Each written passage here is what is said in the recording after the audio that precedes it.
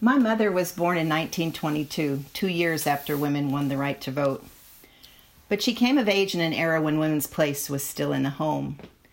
So it was my father's ambitions that brought my family to Alaska in 1965, when we drove up the Alcan in a Volkswagen van so he could join the science faculty at the University of Alaska Fairbanks. I was 10 years old and I looked up to my dad. He had a big office on campus, and I was sure he had an important job. He traveled often, he worked in his office upstairs after dinner every night, and we hosted visiting dignitaries at our house. So I wanted to be a professor back then, because professors were smart, wise, and respected. But also because my dad was the one who mattered most in our household. He was the captain of our ship. My memories of my mother back then were as our dutiful chauffeur, driving us to swim team and gymnastics practice in the Fairbanks fog when it was thick as soup, quietly guarding the home front or entertaining my father's colleagues with feasts that my friends and I liked to raid. She was intelligent, sensitive, and generous, and I loved her dearly. But she was not the parent I wanted to be like when I grew up. Even at that young age, the gender hierarchy was obvious to me. Dad charted the course, and Mom catered to whatever course he set. And I knew where I wanted to fall in that power structure. In 6th grade, I ran for student body president at University Park Elementary School. My opponents were all boys, but with my all-girl campaign team, we won handily. It's been over 50 years, but I still remember the satisfaction of that time. And I still remember the conviction I made to myself, the commitment I made to myself, not to let gender be an obstacle in my life. Mother was not sure what to do with the self-assured daughter who wore her confidence so openly. Even then, I sensed a tension between us. Later, as I pursued higher education and a professional career, a well of grievance seemed to pool between us that kept us from sharing openly what we probably both wanted most: acceptance and approval, and at least occasional praise or gratitude. Usually our judgment lurked silently, like a mystery we couldn't unravel. But sometimes it made itself plain. When I called home from law school once to share good news, there was a pause on the end of the line, and then my mom said, "Still eating out of a silver spoon." I took it as her way of reminding me that I enjoyed an unfair privilege, and that the gender that seemed to cost me so little had cost her a great deal. Once, out of the blue, she leaned over quietly and offered this.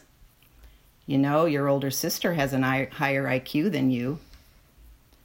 I took it as her way of taking a jab at my choice of a legal career and of defending my sister's choice to have 6 children. They were fleeting comments, and they weren't really of any consequence, but they stayed with me, and they nurtured a perception in my mind that to my mother, my independence, in and of itself, was seen as disrespect. My mother no doubt had her own collection of hurtful comments uttered by me, and if she were here telling a story today, she'd remember things very differently. But it made sense to me that my life choices must have felt to her like some kind of rebuke. She spent her 20s and 30s trying desperately to have children, worried that her time in uranium labs during World War II had affected her fertility. I spent my 20s and 30s dedicated to birth control, determined not to get pregnant, and I never did. She was a proud hostess and a fabulous cook. I lived in a dry cabin during college with a hot plate, survived law school on takeout burritos, and was wise enough to marry a man who does the cooking. "You're lucky he cooks," my mom once said, even if it always is the same thing.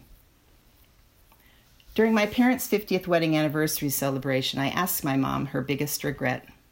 She didn't hesitate. "Not getting my education," she said. For years, she had felt invisible in the academic world of my father because she had no college degree. In the small rural town where she grew up, folks would have questioned why she needed one. In contrast, I was encouraged to pursue undergraduate and graduate degrees, and no one questioned my motives or desires. For many years, we perched on either side of this canyon with no bridge to cross. And then my dad died. I took comfort at the time, feeling that I'd been a good daughter to him, that I'd said and done everything I needed to say and do. But I understood that I didn't feel that way about my mother, and that we had unfinished business. So I invited her on a special trip between Mother's Day and my birthday, which fell in the same week. I was in my 50s and Mom was in her 80s, but it was the first time we'd spent real time together with just the two of us. We started a tradition that lasted 8 years. We chose beautiful places we could drive to, and we pampered ourselves. Fine wine, nice dinners, visits to the spa. We took our last trip 2 months before she died. During the long drives, I had plenty of time to catch up on family history and learn things we'd never known about each other, and many opportunities to ask Mom flat out about the tension I'd always perceived between us.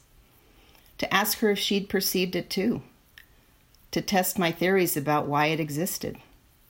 To lay in the open what had been unspoken between us. But as we passed through the rolling hills and green forests of the Pacific Northwest, walked along the pounding ocean or beside peaceful rivers, the issues seemed far away. As we enjoyed the luxury of unfettered time together, our grudges softened. Each year we seemed to accept each other more and more for who we were. Each year the roiling culture war over women's roles and women's power seemed less and less relevant, and I wondered why it ever had been. One day riding along, Mother was explaining to me why she hadn't done something in her life because she was a woman. I don't remember the details. It had something to do with my dad and whether or not he would have approved. So of course I challenged her, and I launched into my standard rah-rah speech about standing up for herself and not kowtowing to men.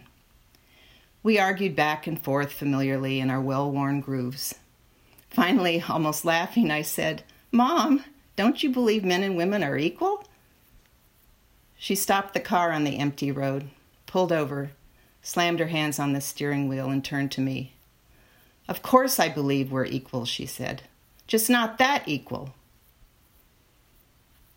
I started to say something when a little voice inside me said, "Stop. Just stop. Why do you keep fighting this battle? Who cares? Your mom lives with her choices and you live with yours. Isn't that what freedom is all about?" Ultimately, I said nothing, and Mom pulled back on the road. Today, as we celebrate the anniversary of suffrage and the amazing gains in women's rights, which have influenced my life tremendously, I want to honor women like my mother, who saw doors that had been tightly closed to them fall open for their daughters. They spent the first half of their lives told what they couldn't and shouldn't do, and the second half feeling dismissed or diminished, sometimes even shamed, for not doing all the things they'd been told they couldn't and shouldn't do. They spent the first half of their lives adapting as best they could to the firm rules and restrictions on women imposed by a male-dominated culture, and the second half seeing those adaptations count for little.